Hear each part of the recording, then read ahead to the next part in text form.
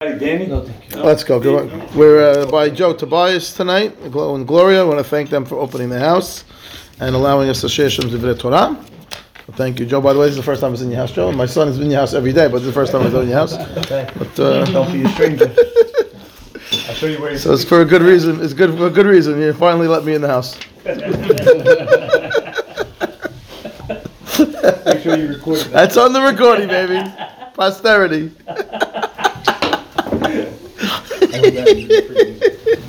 Witnesses here. Okay. Where are we going to start? Okay. So, by the way, you should know for the next 4 or 5 weeks, this is when the rabbis earn their salary, because to be able to talk about parashat, keep you engaged in the parashot about construction of the Mishkan, where it's all blueprints and sizes and details of details, is not an easy job. So the menorah, no, tonight, actually not going to talk about the menorah at all tonight. Wow. But we're going to start with something very interesting. I'm going to point out something. Do you want to read a few psukim? I want you to tell me if you notice something different. So when we talk in the beginning of the parasha about the Aron, it says like this. Pasuk starts, here we go. Ve'asu Aron aseh shitim, amatayim v'chetzi orko, ama v'chetzi rochbo, ama v'chetzi komato. So the Aron is going to be made out of shittim wood. It's a 2.5 high, 1.5 wide, 1.5 tall. Okay, so it's a rectangle. But notice that all the sizes have half measurements. Amatayim v'chetzi, ama v'chetzi, and ama v'chetzi. All have measurements attached to it. Mm-hmm. Look at the shulchan. When we have the shulchan says.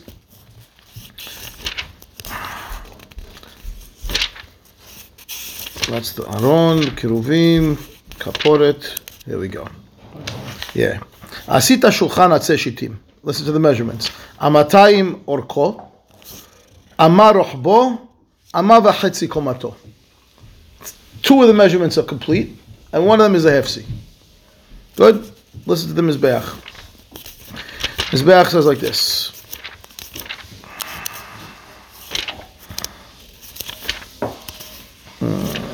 Keresh, Sela Mishkan. Let's get to the Mizbeach.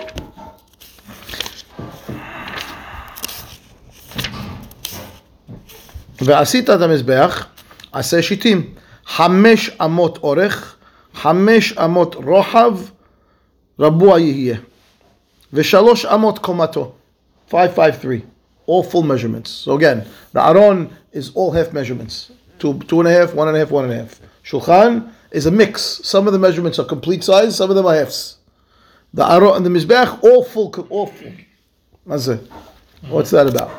Let's do this. Amazing thought. The Kli Yakar says like this. Each one of the utensils represents something else. The Aron is representation of Torah. What's inside the Aron? The Luchot HaBrit. Inside the Luchot, right? It's inside there. And therefore, the representation of the Aron, the idea of the Aron is Torah. The Torah is in this world, and therefore the measurements of the Aron are incomplete. Because you could never reach completion in your Avodah of Hashem.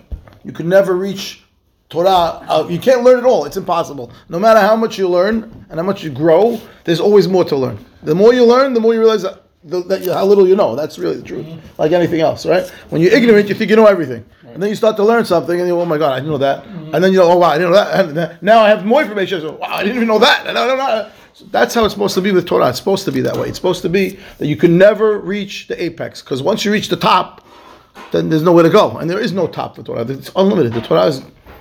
And therefore, always striving to grow. Always striving. So therefore, measurements, half-seas. Never full. When it comes to the Shulchan, what does the Shulchan represent? Look in front of you.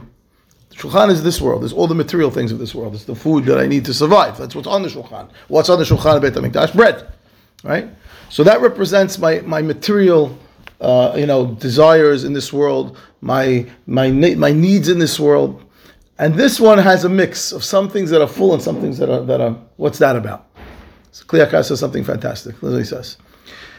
There's 2 types of assets in this world. There's assets that you have, and there's assets that you want. The ones that you have, you need to look at like you're satisfied. You're full measure. I'm happy. I got what I have. The ones that you want, you can't have unlimited desires. Unlimited desires you'll never get. You'll never complete all your desires if your desires are unlimited. And therefore you have to sort of hold back on them. They have to be half measurements of desire. You can want and you could strive for, but you can't be full on, I must have that. So I want to be satisfied with what I have, and I still want to have, right, some desires, but not full, complete desire, because without any desire, no one has drive. You're never going to want to do anything, right? So you got to have some desire to strive, to continue to grow, to want more, to accumulate some things, but it can't be full. It has to be partial. And for the Shulchan is a mix. The assets I have, I want to be satisfied completely. I feel complete with those. The ones that I want, incomplete. Okay? Great. What does the Mizbeach represent? When do you need a Mizbeach? So why do I need to bring a sacrifice? To get closer to Hashem. I messed up. I made a mistake. I need to fix that mistake that I've got. I'm going to bring a korban because I made a mistake. Right? So I want to bring a korban. I want to fix the relationship that I've messed up with God. Now, a lot of times, some things are irreparable. Some mistakes you can't undo. Some relationships can be damaged so far that especially in human relationships, it's very hard to get back to trust that was broken. It's very difficult to get back. Extremely difficult to get back. Sometimes it's impossible to get back. With Hashem, it's the exact opposite. The Mizbeach is all complete measurements because you can make complete teshuvah. God will wipe away everything. Like, not only that, it could be that it never even happened, because the Gemara says in a place that people ba'alei teshuvah, right, comes to they are a higher level than the person who never even sinned. So repairing a relationship with God to completion is absolutely possible. Not only possible, that's what happens. So bringing the korban on the Mizbeach, all the measurements need to be complete. Why? Because that's the place that's going to repair the relationships to full, back to the way it used to be. So each one of the measurements, says the Kli Yakar, is a representation of what this item in the world is supposed to be doing. So we look at it. When I think about my Torah, yeah, I'm definitely lacking in Torah. I need to continue. All the measurements of the Aron I have sees. My material world, okay, very nice. I have the great things. I'm very happy with what I have. You want some? Yeah, you want some, but not too much. When it comes to my relationships, I can repair relationship with God. Relationship with man is a little bit harder to deal with. We have to be very careful with those kind of relationships. Right? But when it comes to Hashem, if you're sincere and you're serious and you really mean it, God will take teshuvah at any point in time. Very easy to make teshuvah. Beautiful. Nice pshat, right? Mm-hmm. Yeah. Good. Let's talk about a minute about some of the things that we have to collect over here. If you notice something really very interesting, the first drive in history is in this week's parasha. First, right? It's the first drive. That's what it is, right? And it was very, very successful. It was so successful. Moshe had to say, "Hajj, we have too much." It was like, you're never going to see that, right? You're never going to see that drive. The guy says, "No, we don't need. We're good. We don't need more." No. Right? Yeah. First drive in history. If you want to listen to this, amazing, right? Hashem tells Bnei Israel, "V'yichuli teruma." I'm not going to talk about that right now. We'll save that for Shabbat. But yichuli teruma me'ed kol ish asher dvenu libo. Whoever is willing to give, take a donation. What are you taking? He starts to list all these things. Zahav, techelet. By the way, did you notice what the drive is for? It doesn't say. It doesn't say. After he tells you what to collect gold and silver, techelet, argaman, all these things. By the way, let me tell you what it's for. Ve'asu li mikdash. I want to build a mikdash. Let me ask you a question. Guy comes to shul. They're going to come this Shabbat. Drives. And they give blank cards with numbers and no speech. I'm going to hand out the cards. And we're going to start collecting money without telling you what it's for. After you pay, after you donate, then we'll tell you what it's for. Does that make any sense? Why is God putting this? It's backwards. Tell me you want to build a Beit HaMikdash. Tell me you want to build a Mishkan. Tell me you want to build and you want it to be beautiful. Tell me what it's for, and we're going to bounce. No problem. It's a great idea. I love the Mishkan. Great idea. God wants to dwell among us. That's great. Fantastic. We'll give. No problem. No. Backwards. Why? Why would Hashem do that? Why would He say, first give me, tell me what to give, and I'll tell you what it's for later? Give of your heart. Another test. So listen. When were they instructed to build the Mishkan? When were they instructed to build the Mishkan? When they're in the desert. After what? After they got the Torah. After they got Torah? Yeah, that was last week. The Torah was 2 weeks ago. Mishpatim. Right, yeah. So the Mishkan actually, even though we didn't read it yet, it's in another week or two. 2 weeks? No. the Mishkan was after Chet HaEgel. It was the sort of kapara for Chet HaEgel. Hashem, they sinned, okay, and now you guys want. Well, no, Hashem says, don't worry, I'm not dishing, you're not kishing totally. We'll build this Mishkan. I'll dwell still among you. The kapara for Chet HaEgel was the Mishkan. At Chet HaEgel, Bnei Israel said, "Not what? Na'aseh v'nishma. We'll do first, right, and then we'll learn the laws later, right? So Hashem is testing them now. We're going to make teshuvah. How much do you think you need? So listen to look at Rashi. Rashi first over here in this Ve'asuli, in the beginning of the parasha. It says v'yikchu li teruma. Rashi says li lishmi. Take it for me. Now what's the donation for? They knock on the door. They come. Moshe Rabbeinu, we're collecting for the. What's it for? It's for Hashem. What for? For Hashem. Okay, give me this. Give me this. Give me this. They're giving. They're giving. Do they know what it's for? They don't know what it's for. It's a continuation of Na'aseh v'nishma. First, do what Hashem wants. It's kapara. Do what Hashem wants, right? And then we'll tell you what it's for. Right. So Hashem says, you do it for me. Now, how am I supposed to know if someone's giving it lishma? If Hashem first tells you what it's for, so maybe you think it's a good idea. Right. I'm not doing it because God wants. I'm doing it because I think it's a good idea. It's great that Hashem should live among us. I like to have this idea that I can come and visit God in the Mishkan whenever I want, and I can bring Quran. I like that idea. Yeah, I'll give to that. No. That's not how we need to make kapara for Chet HaEgel. And therefore, give. Give what? For what? Because I said, Li. Do it for me, says Hashem. God does do it for me. Do it for me. Because I said. Oh yeah? Okay, you said? Okay. We're going to give. And you see that what they did, they made prayers because they give so much that doesn't stop. And after that, he says, by the way, this is what it's for. We're going to build this Mishkan. And therefore, yeah, that's the reason Hashem did it on purpose. He's testing the people. Are you really making the teshuvah v'chet ha'egel? You're doing it because I said, or you're doing it because you want to do it? Which one is it? So we see clearly, what? Blind faith. That's what Hashem wants from us, by the way. That's really what Hashem wants. He wants you to buy in. When you buy in, if you're in, He's got you back 100%. But you got to buy in first. That's how it works. Right? You jump in, I'll take care of the rest. And that's what he says. That's what he's asking for. He was asking for them to buy in, and they did. They did in a tremendous manner. That's what this is. You'll be in. And first you got to, and then you can learn why we do something. exactly right. Listen, first say you're in. We say En Kelohenu, En Kadonenu, En Kamalkenu, En Kemoshienu. There's nobody like our God. And what's the next line? Me Kelohenu. Who's like God? What do you mean time out? You just told me there's nobody like God. What do you mean? Who's me? What do you mean? Why are you asking questions? You said no. Oh, you know why? Because after you already admit that there's nobody, now you're allowed to ask questions. Now you can ask, what is God like? What is God? That's what En Kelohenu is the statement. I accept God completely. I'm in. I bought in. I'm done. I'm good. Now, you're in? Okay, then you're allowed to ask questions. Otherwise, if you're asking Me Kelohenu, you're not accepting God. You're investigating. Is there really God? No, that you can't ask. God's in. En Kelohenu. He's nobody else. Now you bought in? Faddal. Ask me whatever you want to ask. No problem. Same idea, right? You got to jump in first. Good. So one of the things that, let's see, we'll give you that piece, we'll give you this piece, I don't know. Okay, we'll do. Okay.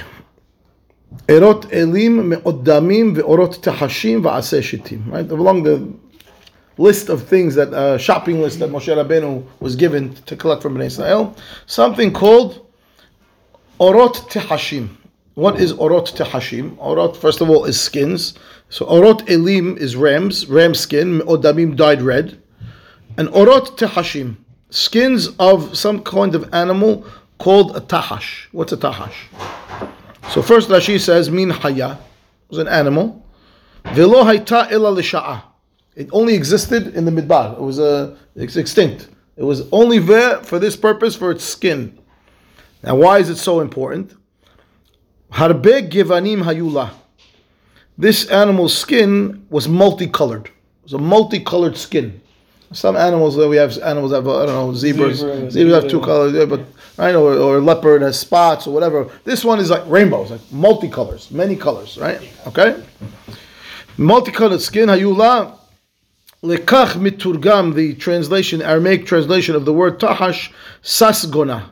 What does sasgona mean? Shesas umitpa'er b'gvanin shelo. Sas means happy. Givan means color. So it's happy with its colors. So Rashi, that we call this animal the tahash, he says it was a once-off. If you look in the Gemara says, listen to what it says, Tahash b'yemei Moshe, birya b'fnei atzma. It was a special creation. V'lo hichriu b'chachamim im min haya im min behema. They're not sure if it's a domesticated animal or a non-domesticated. V'hu, you ready for this? Sit down, buckle your seatbelt. V'hu keren achat hayalo b'mitzho.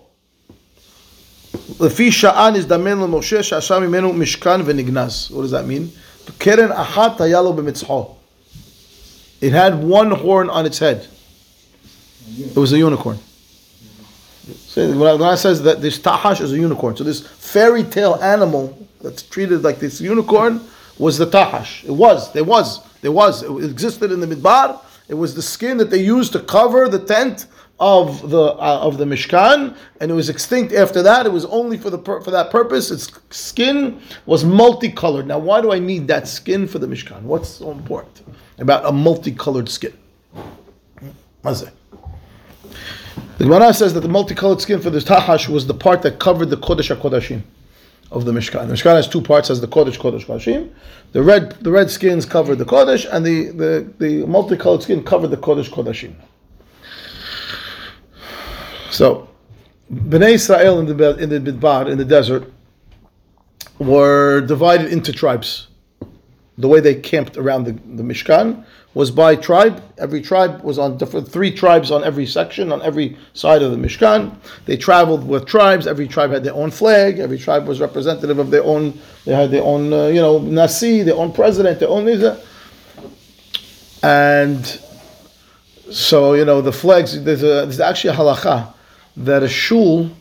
I should check back to what I wonder. Shul should have 12 windows. Yeah. Right.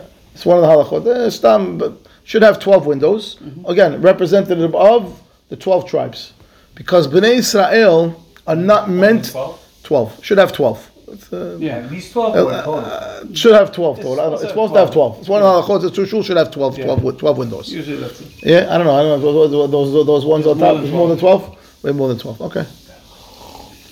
Why does that one big one count as one, or does it count as... The one, which one, the one big one? I'm talking about the ones in the main tank. Those ones that look like the circles in the main tank. I don't know how many they are. The one in the small room on the second floor. Oh. There's so many windows actually. Yeah, there's a lot of windows. Yeah. Anyway, why 12? Because of the 12 Shvatim. Bnei Israel were not meant to be one uniform.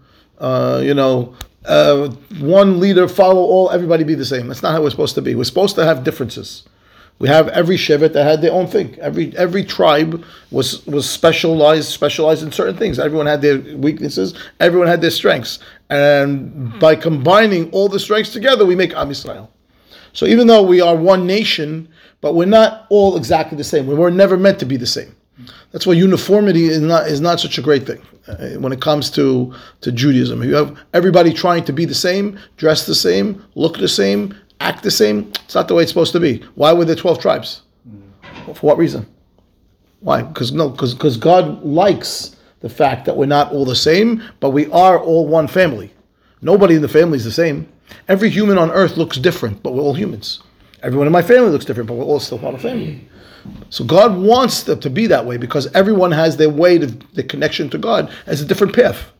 Everyone's got their own path to get there. Some people need to do it in this manner. Some people do that. Everyone's got their own way to do it. Some guys do it through learning, and some guys do it through prayer, and some guys do it through charity. Some guys do it through. Everyone's got their own way to blaze their own path to connect to God, and that's the way it should be. Because if we're all on the same path, then why would God create tribes? No. In the Midbar, why were they different? Why do they have different flags? The Kodesh HaKodashim, the place where the Holy of Holies is, where every human, every Jew needs to connect to God, has to be multicolored. It has to be the place where every color works, where every person can connect. It can't be one color. It can't be, this is the only way to get to God. It can't be. That's not the way it's supposed to be. Because then people can't relate. What about the guy that doesn't have I can't relate that way, so I can't connect to God? No. It has to be multicolored. It has to be a place that welcomes everybody. Doesn't matter who you are, what family you came from. This is the place everybody can come. And therefore, the skin had to be multicolored. It had to be something that represents all of the nations, all the different flags of Am Yisrael, or each one was a different color. The 12 tribes? No. That has to be the colors of the Beit HaMikdash, where the Kodesh HaKodashim has to be. They weren't even allowed to. Just to remind the Kohen. They weren't allowed to, but they see it from the outside. No, you see from the outside. It's the skin. Remember, the tent, the Mishkan was not the roof was a tent. The walls were made out of wood-plated gold-plated wood inside, gold-plated, and then it had a skin tent on top. And they could see that from wherever you are. You could see the colors. So the skin on top is the roof. They needed to be. Good. So everything has to be the same. Yeah. Roof? Say again. The outer roof. Yeah. Yeah. It's the skin on top of the boards of walls, and then they drape over the sides and they peg with spikes into the ground, and then that's the skin of the Mishkan. Yeah. Okay. So that's the orot elim me'odamim. That's the orot tehashim. Great. Very nice. The difference is. So there's another explanation about the colors. They say that it needs to be in any feelings that I have. I need to realize that I still need to connect to Hashem. So sometimes I'm angry, I'm red. Sometimes I'm feeling depressed, I'm blue. Sometimes I'm not feeling so well, I'm pale, I'm yellow. And sometimes, whatever color you're at, whatever stage you're at, wherever you are, you can't forget that you need to connect to Hashem. Hashem is always going to be there. He's the one that puts you in that position. He's still pushing you. He's still there with you. No matter what color you are, God's there still. He's still there with you. He's watching you. And therefore, the Kodesh HaKodashim, that's representative of God. That is what? No matter what color I am, so even when I don't feel so great, God's there. When I feel fantastic, I'm flying, God's there. When I'm not so well, no matter what station, wherever you are, whatever stage of life you're in, whatever feelings you're having, Hashem is always there with you. Okay. Orot Hashim. Good. Yeah. Oops, sorry. Adav. Marabim b'simcha. Yeah. I made some notes. Let me see if I can. It would be good if I could read them, right? Yeah. So we talk about Asuli Mikdash v'shachanti betocham. That our houses, Hashem wants to dwell in our house, right? And the question is, are we allowing? That's a very nice bottle, by the way. I don't know what that is, but it looks pretty. I never saw it before. I never saw a pink label on the Balvenie bottle. I don't know what that is, but okay. I don't know what it is. Oh yeah, okay. It looks nice. So the question about shachanti betocham, right? Hashem says, "I'm going to dwell among them." Asuli Mikdash. You have to make your house. The place where Hashem wants to come hang out. You want to invite Hashem into your house. All right, the house is a place where the husband and wife, when they're together, the Shekhinah is there. So we're all on the same page. And then Hashem can come dwell with them. You want to make your house a place that's inviting for Hashem to join. Because when Hashem is there, the Berakah is there. No, without Hashem, not going to have Berakah. So that's the question for ourselves. How are we going to do that?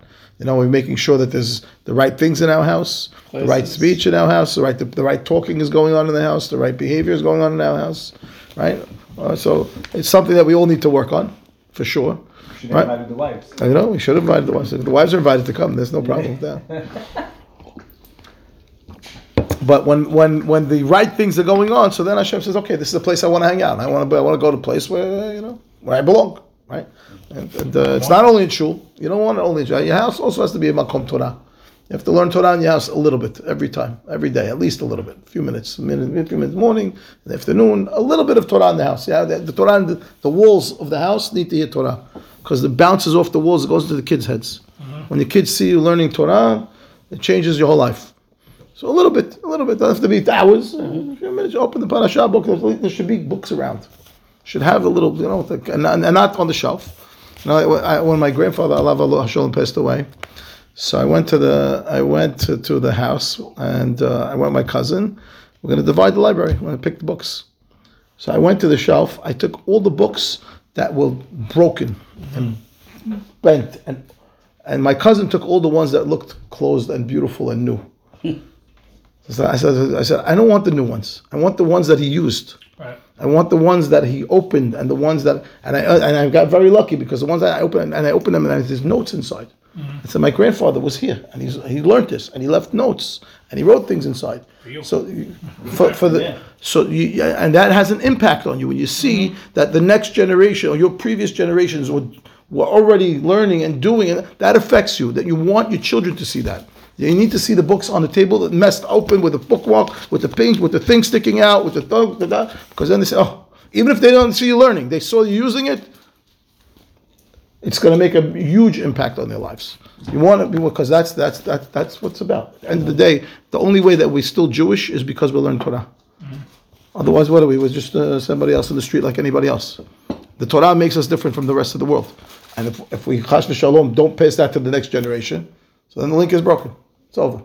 Right? And that's not what we want to see. So we want the kids, in order for the kids to influence, they have to see you do. They have to see you doing, they have to see you learning, they have to see you talking and divrei Torah and be excited to hear Torah and whatever it is involved in Jewish life is what the kids need to see you doing. However that's going to happen, that's going to bring the Shekhinah into your house. Shachanti betocham. We want to be able to have them excited about it. It's a very hard, especially now, the kids are so apathetic. They're like, it's very hard. I'm telling you this year, I'm teaching in Barkai. It's 9th graders. The kids are just not excited to learn Torah. For me, and I remember back, I was a kid also. I wasn't excited either. So I'm trying to light the fire. It's not easy. It's not easy to light the fire in this generation. The kids are so distracted. Yeah. There's so distraction. So many things. Right? It's just very hard to get them to think that the Torah is important. And especially if they're coming from a house where it's not. They're not seeing their parents get it, so that the job is doubly hard. Like it's or like, why are you even telling? Because my dad doesn't do this. Why should I? Why should you're in Barkai. I mean, yeah. You think those kids? Because it's the first year, so not all the kids are Barkai, and I happen to have the class that's the not Barkai kids, right? So it's the weaker kids. It's the kids that didn't come through Barkai. And it's not an easy task to light that fire, to light that flame, to get them excited about learning Torah, about why the Torah is even important to learn. It's not an easy job. So as a parent, I can't stress enough to other parents that if you're not doing this in your house, you better figure out a way to start doing it now. When the kids are little, let them see it. They're young, you're still young enough, let them understand that this is important to daddy. If it's important to daddy, even though right now they're still kids and they're going to run, one day they're going to get old enough and they're going to realize, oh wow, when I take that book off the shelf and they're going to see the notes inside, they're going to see my father was here, it's going to twist in a minute. It's going to get lit. The fire's going to turn to a burning flame. It's going to make a difference in their lives. It's going to make a difference for you and your grandchildren and your grandchildren. So you're planting seeds for the future. It's not just generation. You have to realize also that whatever you're putting in your kids is going to end up in the grandkids, and whatever you're not putting there is not going to get there. So if you want to pass along, you better start. It won't work. Yeah. Okay, too much preaching. That's good. That's good. It's true. No, it's very true. Okay. Yeah, very true. It is very true. It's just hard to remember sometimes. You're busy, you come home, you're busy, you're tired, a million things going on in your mind. You're trying to balance the checkbook and balance the life and balance the that. And then also you got to come home and this thing. So yeah, it's true. It's very hard. But if you don't make that little carve out, it's never going to get. If you don't give it, the attention it deserves. So it's very hard. But it's just something we need to remember. Okay. I wish someone gave me that speech a long time ago. All right. What else are we talking about? What time is it? Okay, we're good. I have a few more minutes still. We'll say that.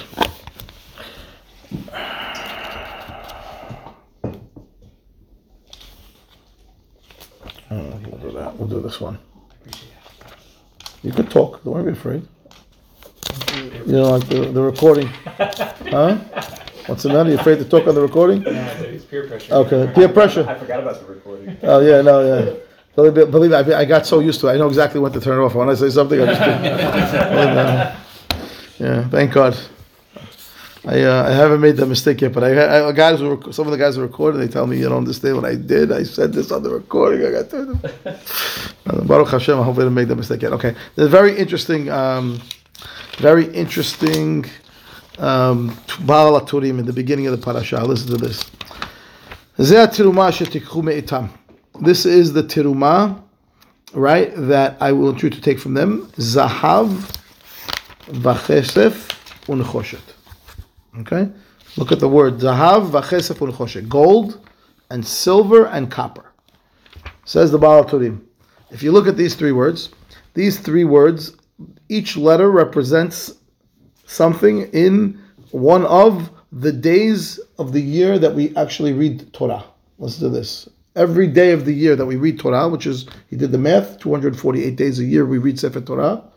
You could do the math yourself, right? Because it's 3 times a week at least, minimum, right? 1, 2, 3, 3 times a week, because between Monday, Thursday, Shabbat, plus Shabbat Minchas, that's 4 times a week, right?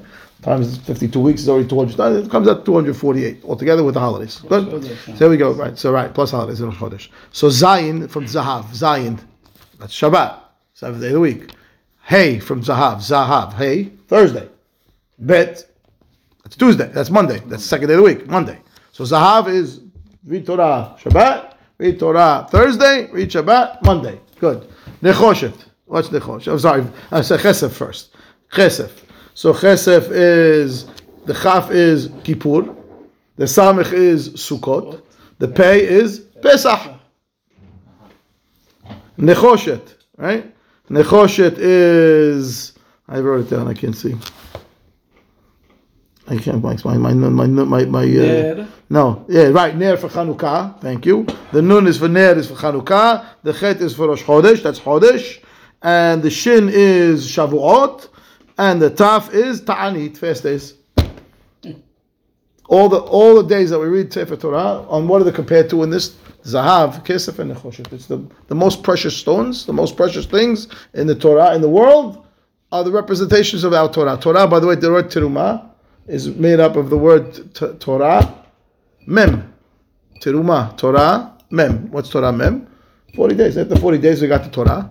Right? 40 days we got the Torah, and then it's Zahav, Chesef, and Nechoshet. We're going to read the Torah on these days of the year. So, Teruma, take for me, Teruma, what? The Torah. When are you going to take the Torah? Teruma, when? Zahav, Chesef, and Nechoshet, on these days, the days of these holiday days that we read Torah, the Mondays and Thursdays. And the obligation of the Torah reading, by the way, during the week is not an obligation on an individual. If you ever miss the Torah reading during the week, so the obligation is on the tzibur, it's on the public. So if there's a communal Torah reading, you don't have an obligation to make it up, right? Let's say you're traveling one day, I missed the Torah, or whatever the story was. I wouldn't feel good, I didn't go to shul, or whatever you want to say. So you don't have an obligation to make it up, as long as the community, the tzibur, is reading Torah on those days.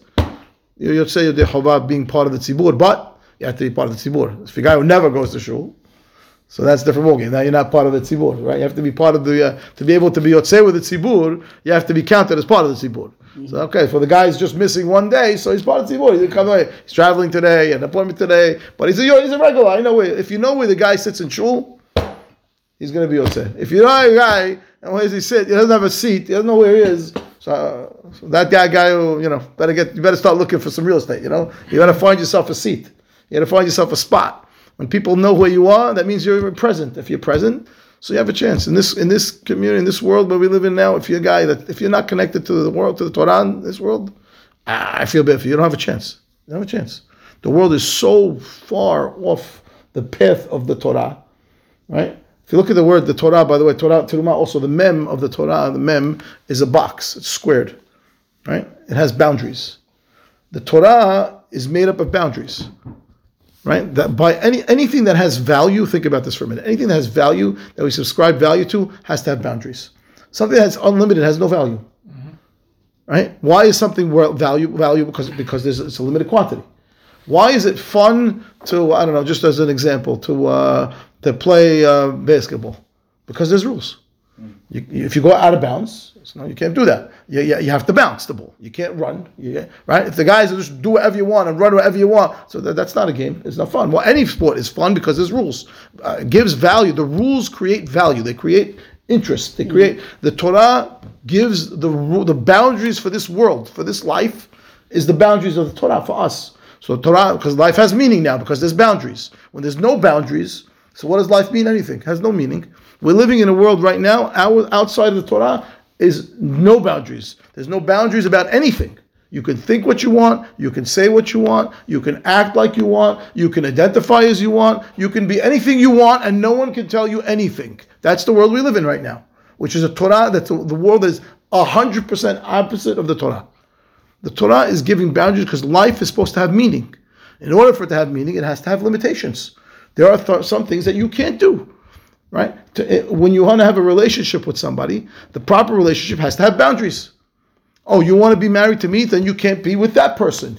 You can't do that. You want to have, then you can't do this. It gives meaning to everything. Without boundaries, there's no meaning. Nothing has any value when there's no boundaries. Shabbat is putting boundaries on your actions, on your life, absolutely, right? Things that have limitations have value, right? What the most valuable, natural resources, the ones that are most limited. The more limited it is, the more expensive it is. The most abundant natural resource is free. It's air. It's everywhere. It doesn't cost anything. But you want some kind of, go pick one of these things that have to be mined, and they cost, millions of dollars just to get to it, to get this little amount. Expensive. Why? Because it's limited in quantity. Why? Because there's boundaries. When there's limitations, there's value. No limitations, no value. So the Torah is our blueprint to give value to our life. And if you're not living with Torah, so then you're living in hefker. The world is hefker now. Right now, total hefker. So anyone who's not connected and doesn't have a seat in shul and doesn't know where he sits when he comes to shul, he's got to look around, is unplugged. If you're unplugged, the next generation, your kids are in big trouble. They're in big trouble. Because you yourself are not connected. What do you think is going to happen to them? They're going to be like everyone else in the world is now today. So even though you still that bridge gap in between your father that was connected and now, so you're still a little bit, you come once in a while, you're around here and there, okay. But if your kids are not seeing you get involved and not seeing that this is important, so then where are they? They're already on the guy who's doing whatever, off the limits, out of bounds, off the charts. That's not where you want to be. It's not where we want to be. For sure, not where our attention for our parents. And if we want to be part of Am Yisrael, you need to show up. So you got to come to class, come to shul. Not every day if you can't come every day, but you got to come. You have to have a spot. You have to know where you go. When you walk in, where's my seat? Have a routine. Yeah, you got to have a routine. You have to learn Torah at least every day. Even if you're not learning in class, for yourself, on the bus, on the train, wherever you're going. Commute, take a book, take something. You have to have connection every day. Feeding your neshama. Your neshama needs food. The food for your eyes is great. Feels good, tastes good. But your neshama is starving. That's why you see all these people that are unconnected, right? The guy can have all the money in the world, right? But in 1 second, it's worthless to him because he does something stupid, right? He does acts of nonsense and it disappears. Why? Because it doesn't have value for him. There's no reason for life. They don't understand what they hear. They don't understand what they're doing. The Pasuk says you're supposed to make the Aron. I'll finish with this. The Aron out of Aseh Shittim. Aseh Shittim, most of the utensils are made out of Aseh Shittim, and you cover them with gold. The Aron was made out of, the Gemara says, out of 3 layers. It was a gold box that they put inside of the gold box was a wood box, and then inside the wood box another gold box. So it was surrounded by 2 gold boxes. In the middle was this wood called Aseh Shittim. Maybe I'll give 2 more. First about the boxes. About this gold on the inside, gold on the outside. Why? Why do it need to be gold inside and gold outside? Why can't the Aron just have a gold outside and put the Aron inside? There was the wood box, and then you put the Aron, the Torah inside, and then you cover with the gold. No one knows what's inside. You can't see. You're not allowed to take the cover off anyway. So what's the difference? Why does it have to be gold inside and gold outside? Right? So the Mefarshim say that because what's again inside the Aron? What's inside the Aron is the Torah. And for a person to be able to hold the Torah, the inside has to be like the outside. Okay, which means that your personality, your internal feelings have to be what you show on the outside. You can't be pious on the outside and be sketch on the inside. You want to be a real Talmid Chacham, you want to be a real Jew, then you have to have Tocho Kibaro. The inside has to be like the outside. You can't just be outside only, and then when no one's looking, you could do what you want, and when no one's in the office and not shulfing, you could do what you want, but when I come to shul, I'm just like this, and I pray, that never shoots me, I'm a Sadiq, look at me, I'm the Sadiq, yeah? But meanwhile, big sketch, right? That's not where the Torah is going to be housed. The Torah has to be housed in a place that's inside and outside the same. The Gemara says at the times of the Rabban Gamliel, for the famous story of the Rabban Gamliel, the Yoshua, they had a fight. Rabban Gamliel was the Nasi. And the rabbis decided that what Rabban Gamliel did wasn't improper. They didn't give enough kavod to the Yoshua. They want to depose him. They want to bring him down. They want to make somebody else the Nasi. They appointed Rabbi Elazar ben Azariah. Okay, and the Gemara says that Rabban Gamliel had a rule he used to have a guard at the Beit HaMidrash. Okay, and he says any student that wants to come learn Torah, if his inside not like his outside, we don't let him in the Beit Midrash. Door's locked. There's a guard there. Tocho has to be kibaro.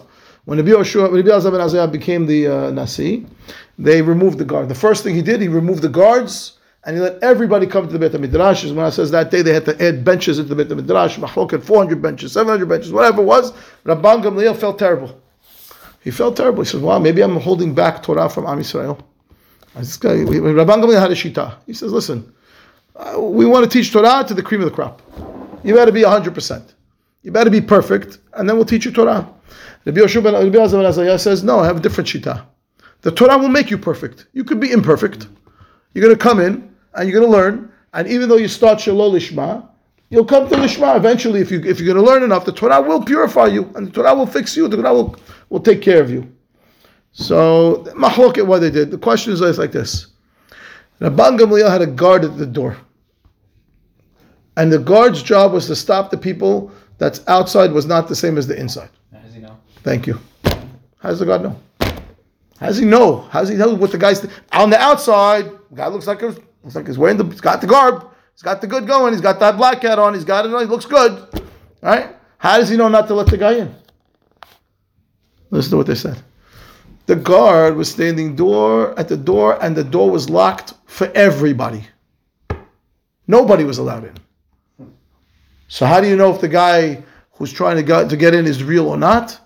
The guy who starts looking around the back door to look for another way to get in, the guy who's trying to get in from underneath the fence, the guy who's trying to fight his way in no matter what, that's the guy that's the inside is the same as the outside. The other guy who walks up and sees the door's locked, no, fulfill my obligation. I tried to get in. Oh, it was locked. I'll go home now. I'm good. Put my feet up on the couch. I'll see you later. I'm done. That guy's the sketch guy. The guy who's trying to get in no matter what, who's still looking for a way in, going to climb on the roof, going to come from the back door. He's going to bribe the bouncer at the door. He's going to do whatever he's got to do to get inside. That's the guy. That's the guy. That's the real guy. That's the real guy. So the question now becomes, okay, well, which one are we? Are we the guy that's real or the guy that's sketch? When it starts snowing out and I don't go to shul, right? It's because, I tried. I woke up, I looked at the window, I got up, Hashem, but it was snowing. Sorry, no, I'll go back to bed now. I'm good. Or no, I got up at 5 o'clock in the morning with my shovel and I cleaned out the car and I made sure of this and I went anyway. So which one are you going to be? You're going to be, if you want to get Torah, you want to be able to hold the Torah, you better be the guy that's the inside and the outside. Because the other way doesn't work. It's a sketch. You sketch, they lock you out. You can't come in. You want to get in, got to fight your way in. If you fight your way in, so then you tell me you're a real guy. Okay, you can come in. You're gonna get Torah. You're gonna learn Torah. You're gonna keep the Torah. The other guy, maybe he went to class. One time he actually got in because it was sunny out and it was very comfortable, so he got to shul. But what he got, he's gonna forget it because it's not important to him. If it's not important to you, you're not gonna keep it. If it's important to you and you make your efforts, Torah is gonna stay by you. Ad kan for Tanei Baruch Adonai Le'olam. Amen.